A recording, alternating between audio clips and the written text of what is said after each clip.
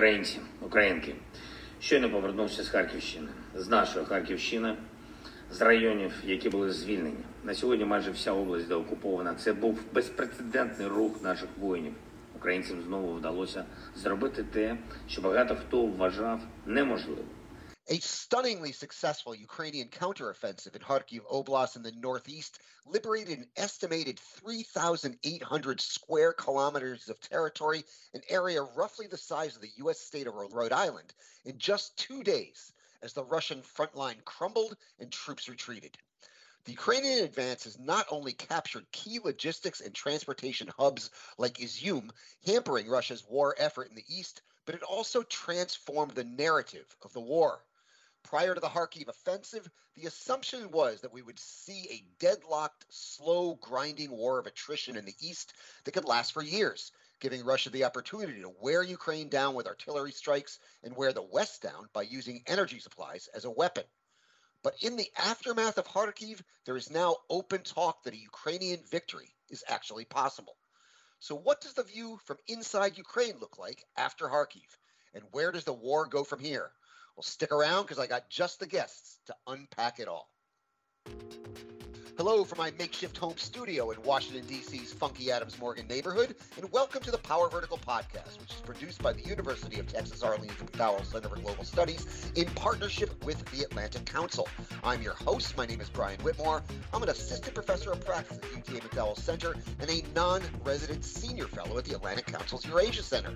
And joining me from Kharkiv, Ukraine, is security expert Maria Avdieva, a non-resident expert at ISONS. Welcome to the Vertical, Maria. It's great to have you on. Hi, thank you for having me, Brian. Thanks for joining us. And also joining us from an undisclosed location in Ukraine is Volodymyr Dubovik, an associate professor in the Faculty of International Relations at Meshchikov National University in Odessa and director of its Center for International Studies. Welcome back to the Vertical, Volodymyr. Hello, Brian. Good to be back. Good to have you. So, Maria, let's start with you since you're in Kharkiv, where a lot of the action is at the moment. What should we know about the Ukrainian offensive? How is it affecting the progression of the war, and how are Ukrainians in Kharkiv reacting to it? Well, this is one of the best military operations the Ukrainian army managed to do so far. President Zelensky has just announced that 6,000 kilometers were liberated. And now only 6% of the territory of Kharkiv region is occupied. Before, it was 34%. So that's the huge advance. And just to give you an idea of how deeply Russia was occupying the territory and how their plans were, it's necessary to say that Kupiansk, that was just recently liberated, was supposed to be the capital of the liberated Kharkiv region.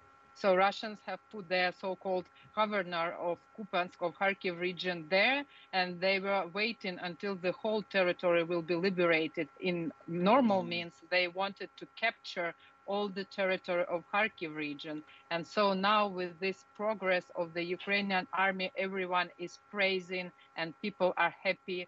I've been to the liberated area, the area that was under Russian occupation for more than 6 months. It's the first time in whole history when Ukraine liberates areas that were so deep and so long under Russian occupation.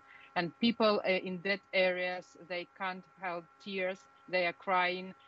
You can clearly see that they are traumatized by that experience because they were completely cut off any kinds of communication. They did not know what was happening in Ukraine for 6 months because the Russians usually cut off internet connections. They took out the phones from the people.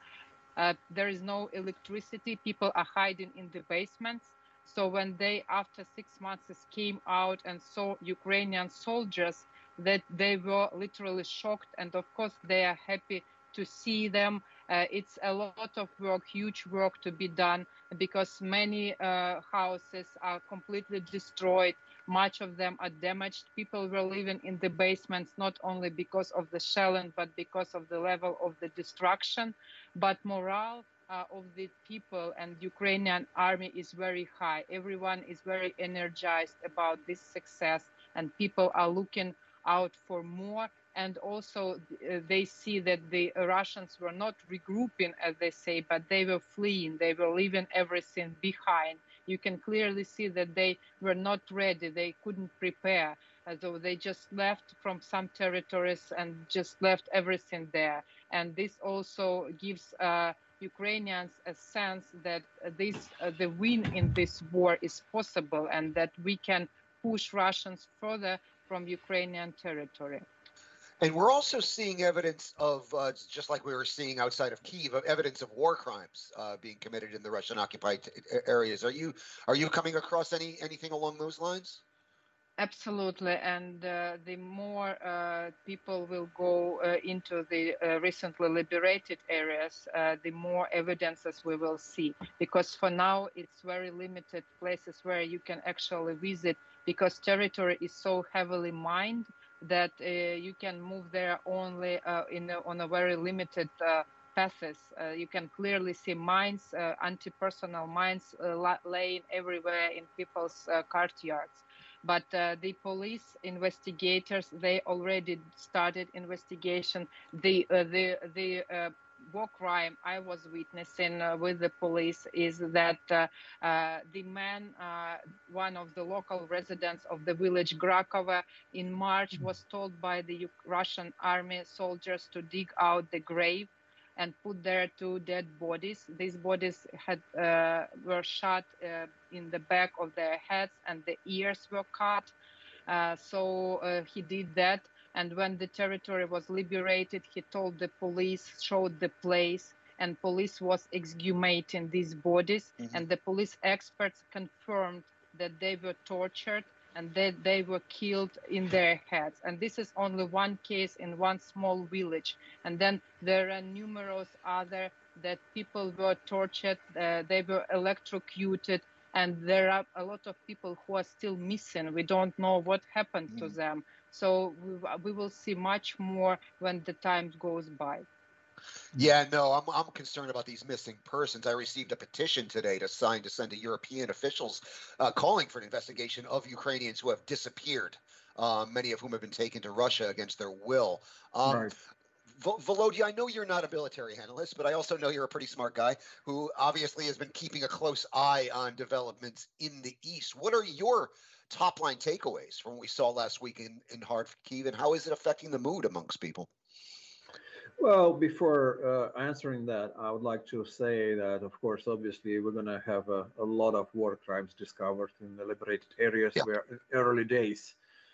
It was already suspected and expected that we're going to have tons of buchas, little bucha towns in Kharkiv, and also, I'm afraid, in the south as well. Mm-hmm. And it's going to be a problem. I mean, there was some media were reporting today, citing unnamed government official, that in the city of Izum, they think is going to be around 1,000 people dead in the summarily execution way.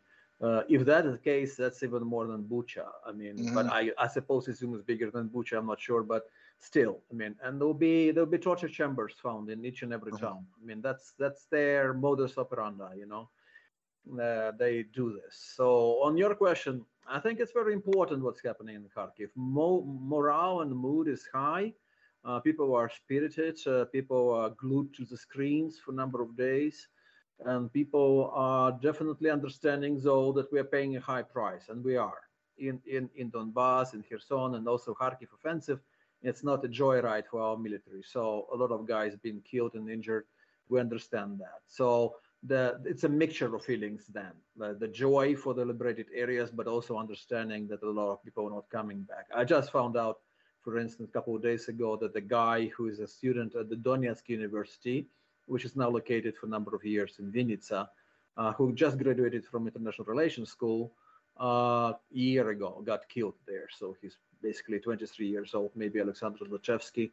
I met him a number of times when I did guest lectures in Vinnytsia, and also he took part in security forums run by NATO. It could be actually that he was in the room when Brian, when you were taking part in that event. I was just wondering about that because I participated in one of those security forums. Yeah. So it's a high price, but then still, it's not just a matter of offensive, but how carefully it was prepared, how brilliantly it was planned and disguised. No, we didn't know about it coming, frankly. Somehow Russian intelligence probably picked up the movement of Ukrainian troops and still ignored them. And the other thing, that the matter of offensive, how quickly, and for the Russian troops, it's a rout. It's not just they were pushed gradually; they were escaping in full panic mode.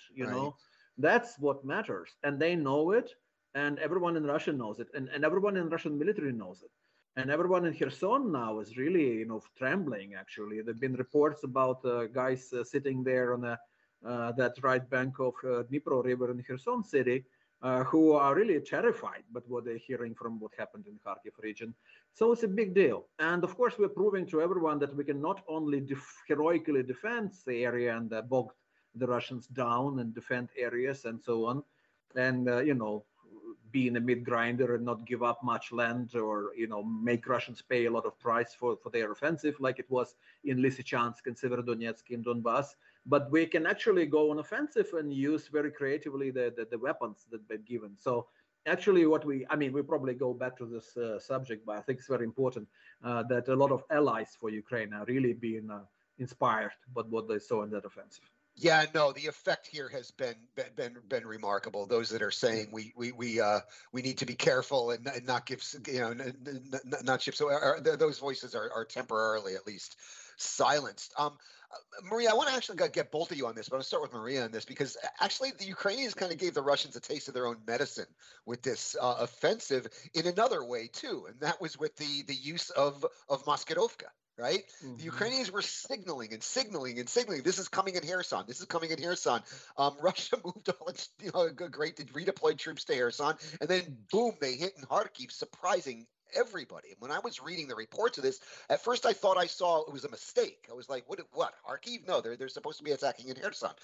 So you had this brilliant use of disinformation by the Ukrainians, which is a great turnaround, and also continued psyops. Like I was looking at reports that turned out to be incorrect, that the Donetsk airport had fallen, that Ukrainian troops had entered Donetsk city, had already taken Severodonetsk. That was not true, of course, but it was a brilliant use of psyops. Maria, what could you say about this Maskirovka and these psyops that the Ukrainian armed forces have been using?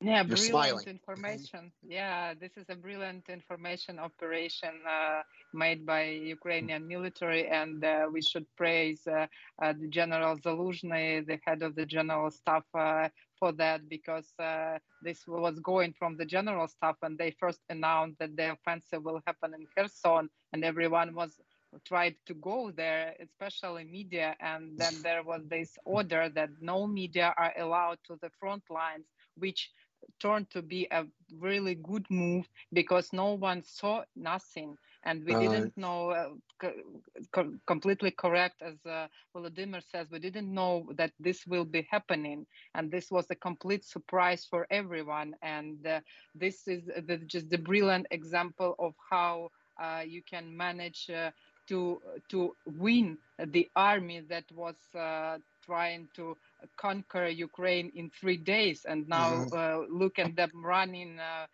leaving everything behind.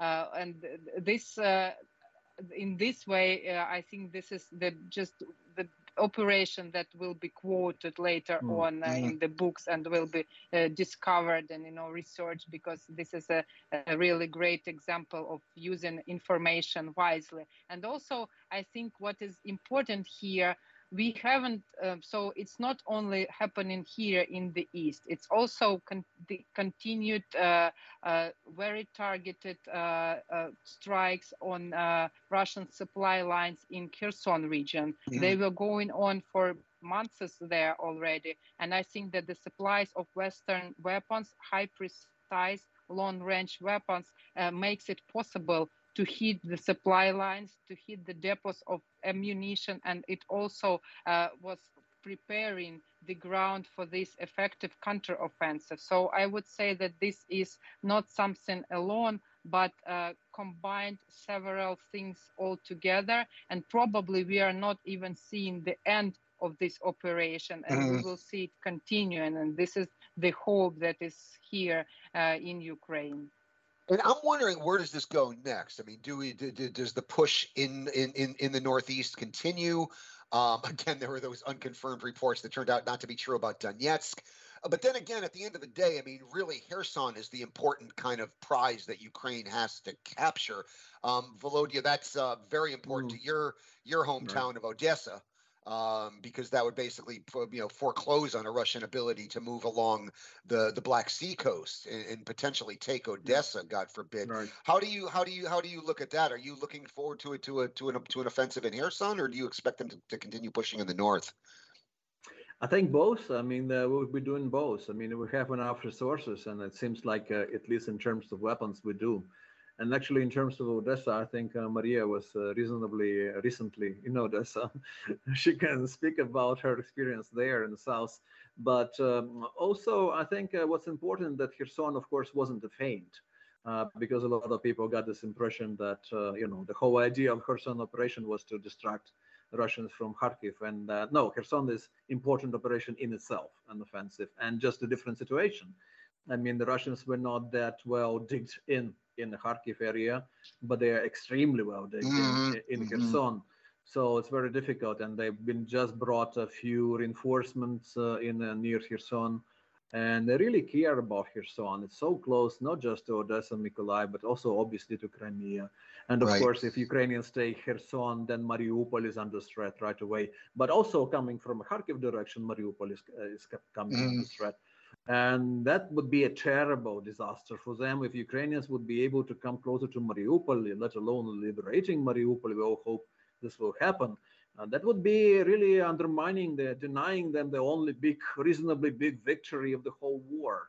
They basically stood there for months and took Mariupol with a lot of blood, both Ukrainian and Russian blood. If we somehow undermine their presence in Mariupol, that's definitely the game over for Putin. And we've heard in recent days that Russians actually haven't brought any fresh troops into Donetsk region and Luhansk and Kharkiv because they didn't have any.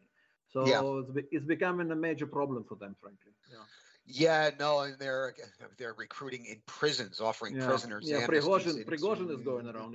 Yes. So I mean that shows the level of the desperation. I mean, I want to shift a little bit to this, Ukraine's relations with the West and how this war is now being viewed in the West, because quite frankly, before Kherson, the war had fallen off the front pages here in the U.S. I mean, it was still being covered, of course, but it wasn't leading the evening news anymore. Now, we got elections coming up in November, so that's that, and we got a lot of other things going on here. But for, from February into the spring, Ukraine was leading the news every single night. There was the lead story in the New York Times and the Washington Post every day. Therefore, it was very much dominating the national conversation in a lot of ways. I mean, former classmates of mine who I haven't seen in years were calling me, asking me, what's going to happen in Ukraine. There were people who had never really thought. I don't expect had ever thought about this before. It had fallen off the front pages recently, but the offensive in Kharkiv really changed this. It's really back in our sights again. It's always in my sights, but I'm talking about kind of the collective news-consuming public. How concerned are Ukrainians at this moment that Western attention and Western commitment will fade? I don't know, Volodya, do you have any thoughts on that? I know you kind of focus on Ukrainian relations with the U.S. and the EU. Right. Yeah, we are concerned, of course, and we're seeing some distraction here and there, which is obvious. That was to be expected, unfortunately. Maybe not all Ukrainians understand that's going to happen, but I understood right away early in the war. It's not going to, the level of interest and engagement going to go down slightly and slowly here and there. That's only natural. I mean, you look at the U.S., you had those decisions by Supreme Court. You had this January 6th investigations. You have upcoming midterms and so on. So many things, right? And also, of course, U.S. is still a global power and a superpower. So they have interests here and there. And the China direction is very important. So to me, it's understood completely. But yes, in that particular respect, the successful Kharkiv offensive operation is again very useful, bringing the news back and proving that Ukraine is still in the game. You know, we still have a chance of actually turning this thing around, and maybe already doing that, turning the tables on Russians and recapturing initiatives. And again, I mean, at some point in the spring, we had some euphoria, which turned out to be maybe premature from some of our friends, including American friends, including Blinken and say Austin, who were saying that Ukraine is winning already, you know, and saying things like they need to weaken Russia as much as they can.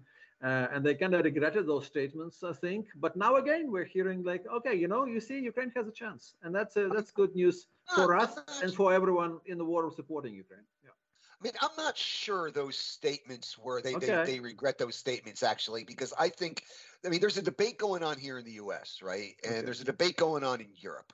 And there in some quarters, there's you know, people arguing that we should push Ukraine to make concessions in exchange for peace. Right. And, you know, when I hear these things coming out of, you know, places like France, I would like to ask, like, what parts of France do you want to give to Russia in the interest of peace? They're very generous with Ukraine's territory. But by making these arguments that Ukraine is winning or can win, I think that is, I'm thinking that this is designed to undercut that argument. Why would you sue for peace when you're winning? Right. So I think that's also what's going on here. And even as the war fell off the front pages, of course, the weapons deliveries continued, the intelligence sharing continued. Secretary Blinken made his surprise visit to Kyiv. How do you see this, Maria? How do you see the concerns over the sustainability of Western attention and support? Well, now all the Western media, all the big media are here in Kharkiv. And of course, this is good that the coverage for the war is growing again, because you are completely right, Brian. There was this fear that in September, when people will return from their summer vacations, Ukraine will go from the front pages somewhere to the, you know, to the other areas of their interest. But no, that this didn't happen, and this is a very good sign for us, because Ukraine needs the support as much as it needed it at the beginning of the invasion, because the General Staff had General Zaluzhny. In his latest article, he says that this war will be ongoing. It will not end up soon, and we will have to be ready for this, and we will need all kind of support, ongoing support throughout these months, winter months, that will be really tough for Ukraine. Just recently, Russia has attacked the two major power plant stations around Kharkiv. Yesterday and today, the waterworks were attacked in Kryvyi Rih, which will be continued. So this is now clearly the Russian tactics to target critical infrastructure facilities and create humanitarian crisis all over Ukraine. So the winter will be very hard for people here. Yeah. And people in the West should understand that this progress which we have now was possible also because of the help and of the support, but we will need more, because Russia will attack more brutally. Yeah. They are now not hiding behind saying that they attack only military objects. They openly admit attacking civilian infrastructure, saying for the whole world, yes, we are war criminals, but we will continue to do what we are doing. And for this, we will need all kinds of weapons, because weapons will be also used to defend people in Ukraine, to defend civilians. Right. Yeah, and I think there is a shift now from purely the defensive weapons to offensive weapons. The talk now in Washington is about tanks and fighter jets. You know, God, I remember when it was about javelins, right? And you do too. And then about HIMARS, and then about ATACMS. Now we're talking about tanks. I mean, we're not there yet, but at least I'm watching the trajectory of this conversation, and it is moving in the right direction. I mean, a lot of us, myself included, is making the argument that the geopolitical payoffs of a Ukrainian victory are actually enormous. This isn't just about Ukraine. It's primarily about Ukraine, of course.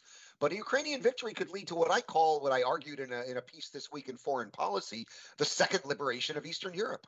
Right. We could see a 1989 moment. We could see a free Belarus. We could see Russia's influence in places like Georgia and Moldova severely diminished. Right. And so, this could really remake the security map of Europe. Volodya, I know since you focus really a lot on U.S.-Ukrainian relations, I want to drill down into that relationship right now. What's on the Ukraine's wish list from the U.S.? What does Ukraine need from the U.S. right now that it's not getting at the moment? Well, it's a lot. I mean, we're getting a lot of things, though. I mean, I'm one of those guys who think that we actually should be grateful for what we're getting, and we're getting a lot. And underappreciating this or not noticing the support, it's not right. Even in the Kharkiv offensive, we now find out that American military was involved in planning, as well as British. And we now have some information about this war games and various scenarios. Yep. Put on the table for Zelensky, and they started planning early in the summer, so months ago already, for both Kherson and Kharkiv. And that's telling a lot. And you mentioned intelligence sharing, which is more and more of it. You know, early in the war, there was still some reluctance on Pentagon's part. But then later in the game, I mean, they've actually started to share more and more and more. So, and of course, we know that's one of the highest points of the war, the sinking of cruiser Moskva. You know, we know also that Americans were involved in helping us actually to do that in a way. So, I mean, it's very important. I mean, the assistance we're getting and the cooperation we're getting, and just the one of the last days, say September 8th, several days ago, on this day, Blinken comes to Kyiv, and basically the whole visit tells us and shows us there is a friendly atmosphere, there is a trust between the countries. And not only he comes to Kyiv, he also goes to Irpin, the suburb of Kyiv, which was heavily damaged in the first months of the war. He also goes to hospital, visits some victims there. He even met the famous, mine-finding dog patron. Yes. So, I mean, I really like the whole atmosphere. You know, it's really like between the friends, such visits take place. But on the same day, Secretary Austin of Defense, he speaks at Ramstein at the contact group on defense of Ukraine. Contact group defense of Ukraine, yes. And he's saying we should be there for Ukraine in the long haul. Mm-hmm. So we're not even talking about weeks or months. We're not even talking about this war. I mean, after this war is over, yes, still there should be support for Ukraine. And also on the same day, Biden talks on video line to leaders of EU, NATO, and G7. And the whole same message. Mm-hmm. So they're just doubling down the whole message. And that's very important. I think I didn't see anything remotely close to how much U.S. leadership you actually have in the world affairs like you did in the recent months. Yeah, no, it is pretty remarkable to watch this from this side as well. How concerned are you, Volodya, about? I mean, we know it's an open secret here in Washington that there's this ongoing debate going on between the National Security Council and the State Department about how much support to give Ukraine and how aggressive we should be in this regard. Secretary Blinken and the State Department obviously are strong proponents of arming Ukraine and giving the maximum amount of assistance. National Security Advisor Jake Sullivan in the NSC, of course, is a little bit more cautious on this, if we can believe what we see kind of bubbling out in the leaks here. We got midterm elections coming up, and while support for Ukraine's been bipartisan, there are fringe, there are people on the far right and the far left that are not really supportive, to put it mildly, are not supportive of this. We see Tucker Carlson on Fox News, basically arguing the Russian side. As somebody who's kind of studied America your whole life, how concerned are you about all of this? I am, but before I provide an answer, I've noticed you said that Jake Sullivan is of course more cautious. What did you mean by saying of course? Oh, just Okay. I mean, well, yeah, I guess he's been known for being more cautious as someone has to be. Frankly, if everyone rushes into this, okay, let's give everything we have to Ukraine, then indeed, if something turns wrong, there'll be some responsibility for this administration. Someone who lives through Afghanistan and withdraw from Kabul, they got to be more cautious now. He is the guardian of the president in many ways, so he has to be cautious. But that's interesting, this debate that they're having, and also where Austin fits here. I think he's more on the Blinken side, actually. Yes, he is. In many ways, yes. But President trusts all of those people, frankly. So it's a not a unique administration, but interesting in the way that it's a very coherent team in many ways, and there is no this major contradictions between different players around Biden, and Biden remains the decider, as George Jr. used to say. Yes, and that's interesting. But I think with the midterms coming up, I'm reasonably optimistic. I don't see a Trumpist wing of the Republican Party gaining the upper hand, and most of the Democratic Party will be still lining behind Biden with his approach. So even if, Democrats lose control of both chambers of the Congress, it wouldn't mean that suddenly the opponents of a massive large-scale support to Ukraine would have an upper hand in numbers. No, I think there will still be a minority, at least for the coming, let's say half a year ahead of us, maybe a year. But we'll see what happens next. Yeah, no, this is one of those rare issues where there is bipartisan support, which is those issues in this city are shrinking and shrinking by the day, but Ukraine remains to be one of them. Maria, any thoughts on your end about concerns about how this is playing out in the U.S. and the prospect for continued sustained U.S. support? The recent developments show that the U.S.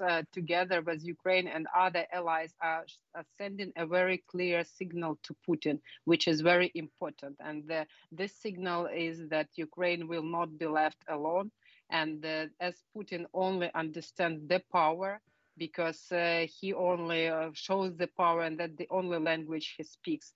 Seeing this, that for this all these 6 months, not the support from the West was not getting less, but on the contrary, we are getting more and more. And his efforts that Russia was putting into breaking down the level of support and the information influence that they have put into the pushing the narratives that the support to diminish the support and to undermine it are not working. And this clearly shows Russians that this strategy is not working, and they have to deal with all countries of the allies, with Ukrainian allies all together. This is important, and this will work as a strategy. What about Europe, Maria? This is, I'm actually a little bit more concerned. Europe is going to be facing a rough winter energy-wise, and this is Putin's play, clearly. You continue to have some calls from some European capitals for negotiations and a negotiated end before Ukraine has liberated all its territory. How do you view the support from Europe? How concerned are you there?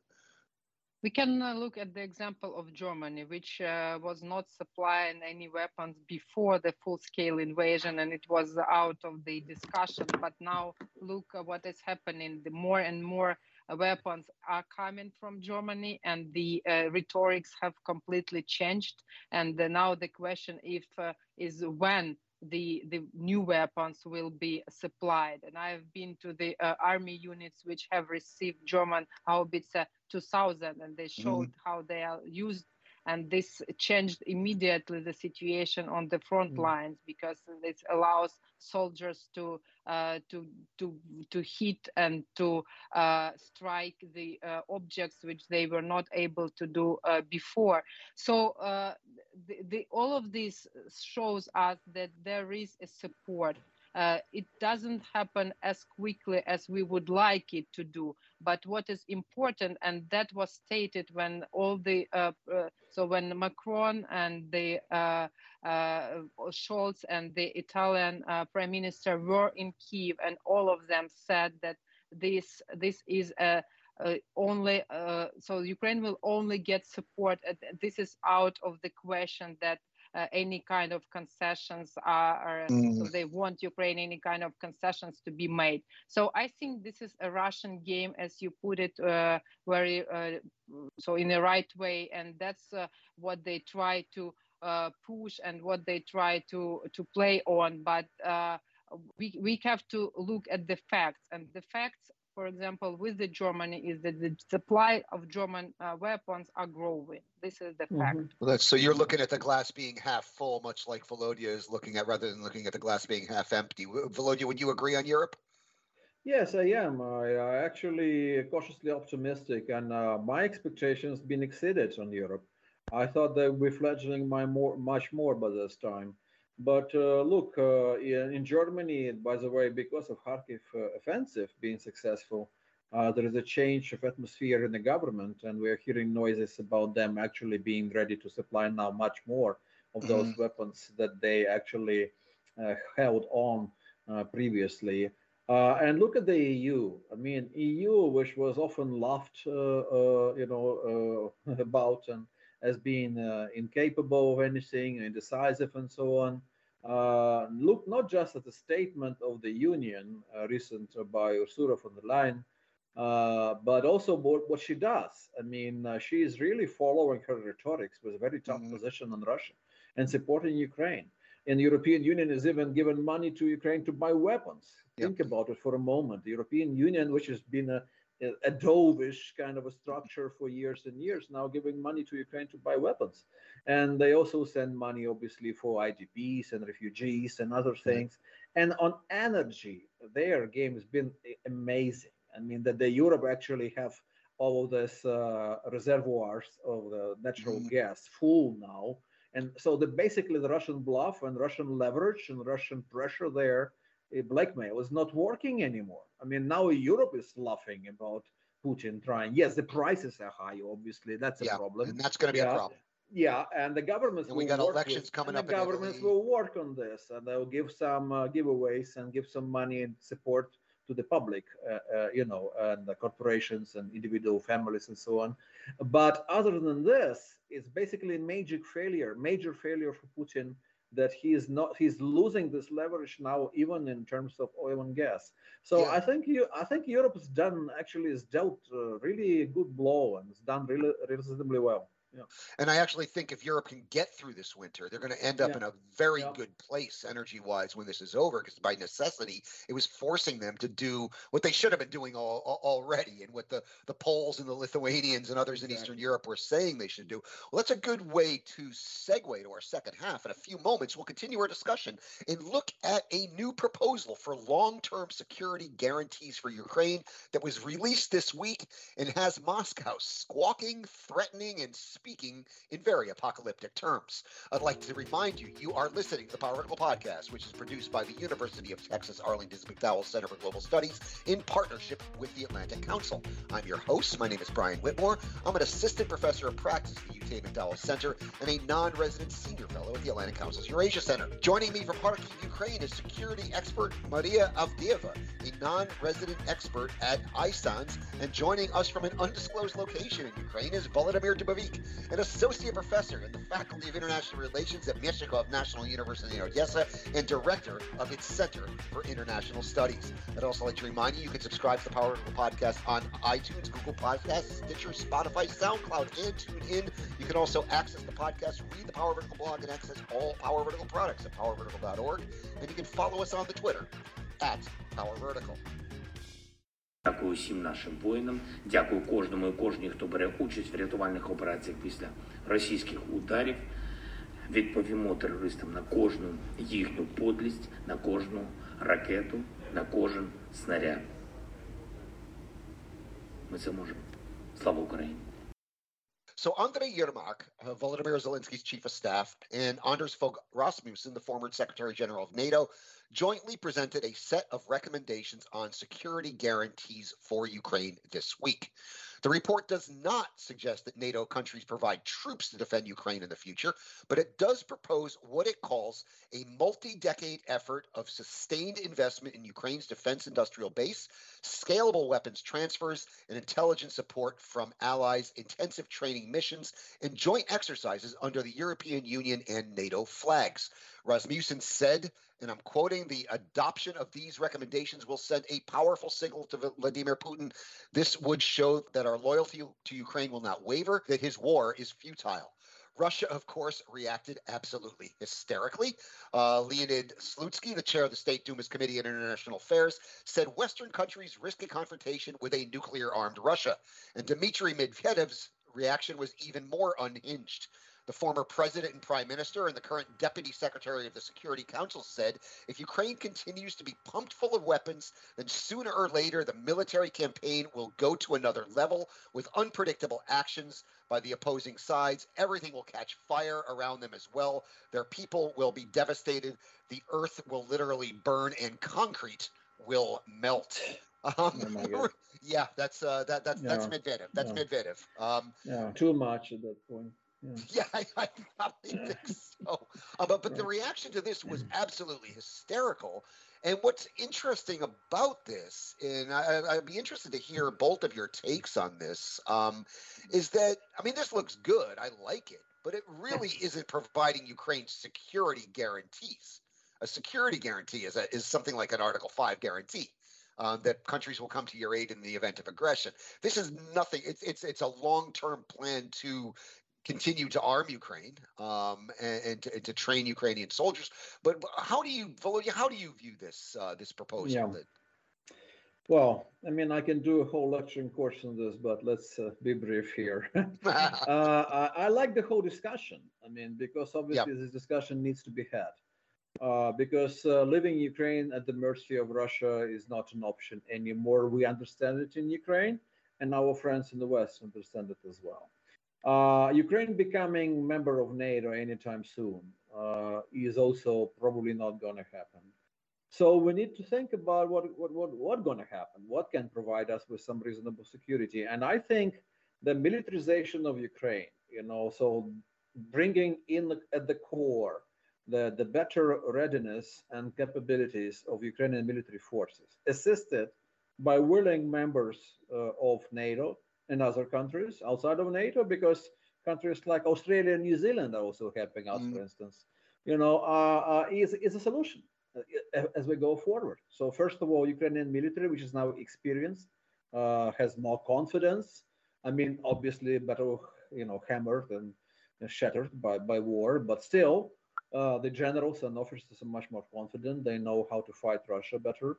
Russia is definitely weakened, and there will be a long time before they actually would be able or capable of reassembling the same force as they had prior to this invasion. So yeah, let's have the discussion with Rasmussen. That's one venue. There is also Yermak McFaul group. Michael McFaul, obviously, whom we know, who is a former ambassador of the United States and Russia, but also a staff worker in the Obama administration, National Security Council. They're working as well. McFaul, from someone who was a major architect of reset with Russia back in 2009, has now turned into the major hawk. Mike's gotten religion, man. Yeah, he's now the major hawk there. So anyway, so that's a good discussion. I mean, everyone will provide something. Yes, unfortunately, we're not going to have Article 5. But at least we're not going to have another Budapest memorandum. We're going to be halfway between those two, and hopefully closer to Article 5 than to Budapest. I'm not sure about the Article 5 thing, Volodya, actually, because I've been thinking a lot lately about what happens the day after. What happens when this is over? Right. What do we do? There's no going back to the status quo ante of the pre-February 24th world. That is not happening. Right. And I think we in the West, and again, this is an argument I made in my foreign policy piece this past week, we in the West cannot suffer from a failure of imagination on this. I mean, we're going to have, in the event of Ukrainian victory, a free Ukraine, obviously. We potentially could have a free Belarus. We can have a Georgia and Moldova where Russian influence is severely curtailed. And what does the West do with this new security environment? I mean, I think there is going to be pressure for another enlargement of NATO. I just think this is inevitable. And looking at how the Ukrainians are fighting, I recall the old joke in Kyiv in the early days of the war: instead of Ukraine joining NATO, NATO should join Ukraine. Well, I mean, as a citizen of a NATO country, I certainly want Ukraine in. I think they would be a huge asset to the alliance, and I think they're showing that every single day right now. So I would not rule out. I mean, I think we're going to be in a whole new world when this war is over. Maria, what are your thoughts on this? On the security guarantees and the whole discussion. I think this is the symbolical meaning, as I said, but I like, Brian, your point about this is a long-term plan to arm Ukraine, because this is what is needed now the most. While the war is ongoing, Ukraine needs more arms, and then it needs them now. And this is what pisses Putin off, all this unity, because that was he was all the time speaking about before he invaded Ukraine, that NATO is close, we have to defend ourselves, and to defend ourselves we have to attack Ukraine first.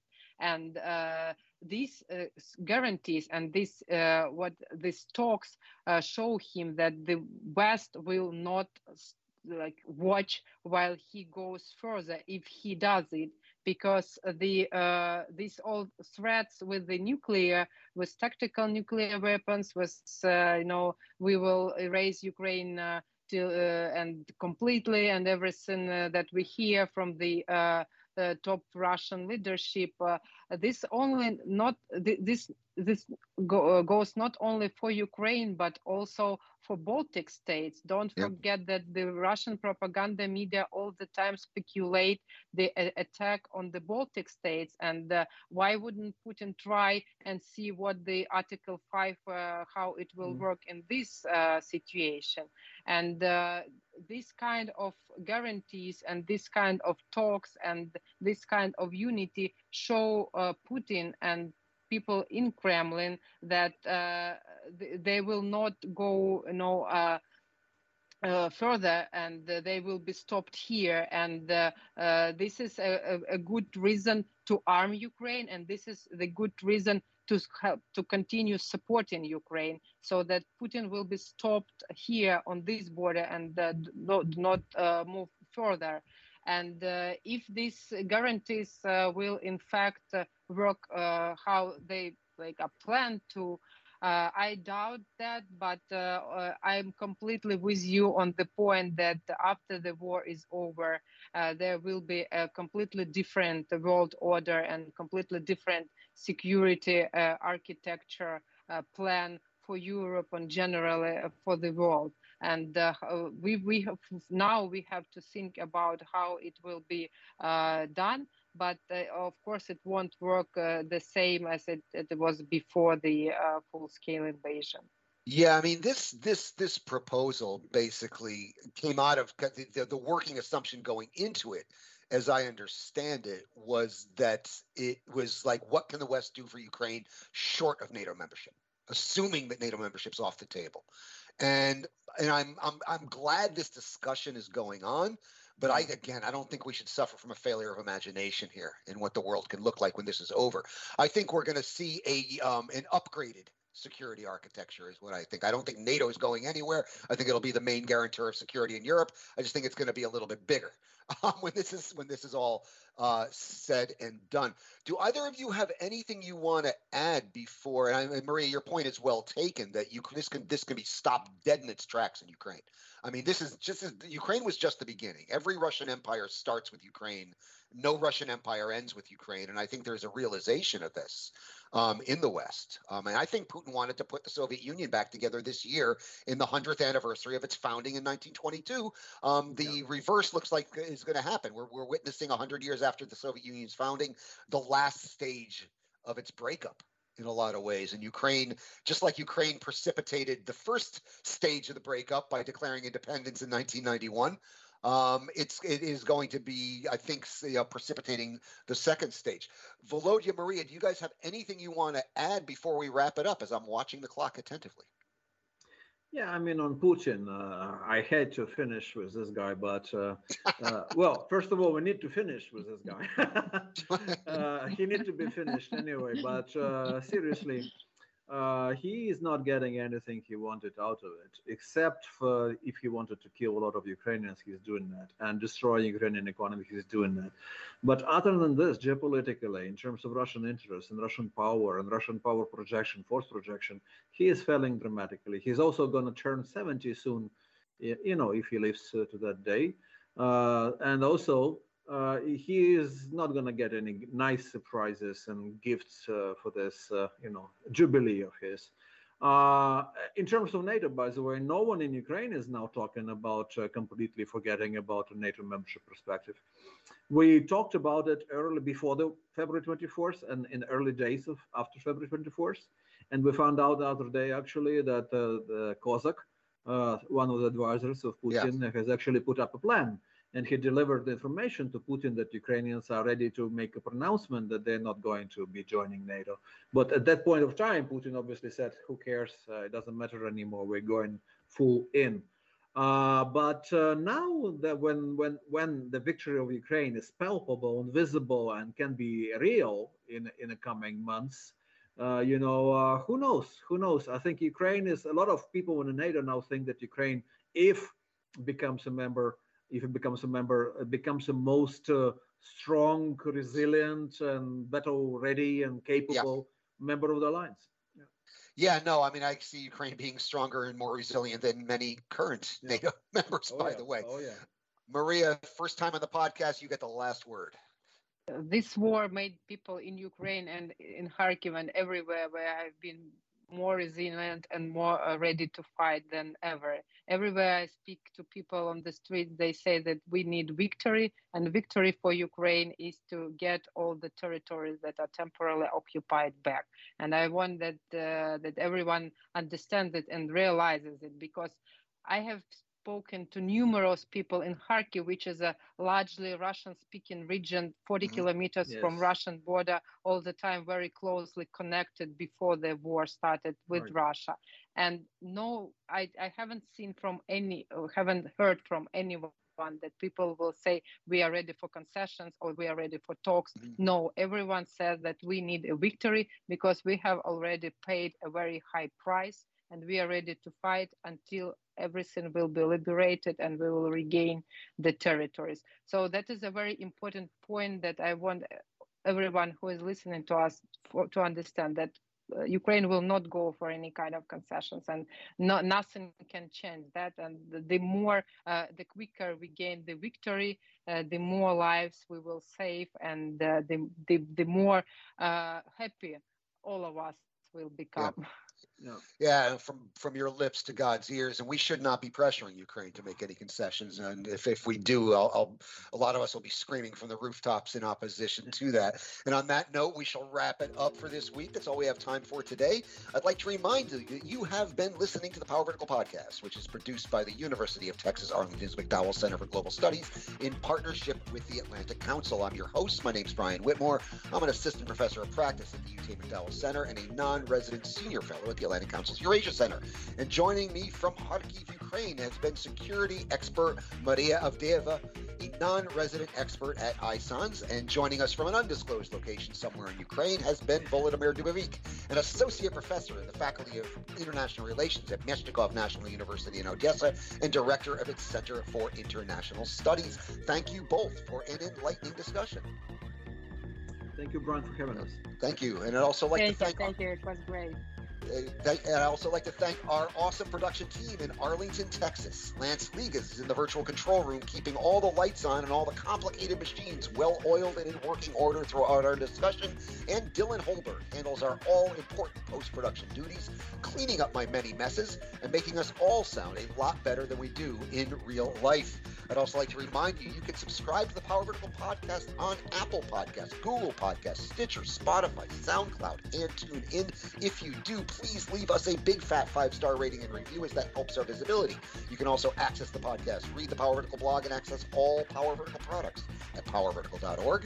And you can follow us on the Twitter at Power Vertical. Join us again next week. And until then, I leave you with the ambient sound mix that's been prepared by our production team.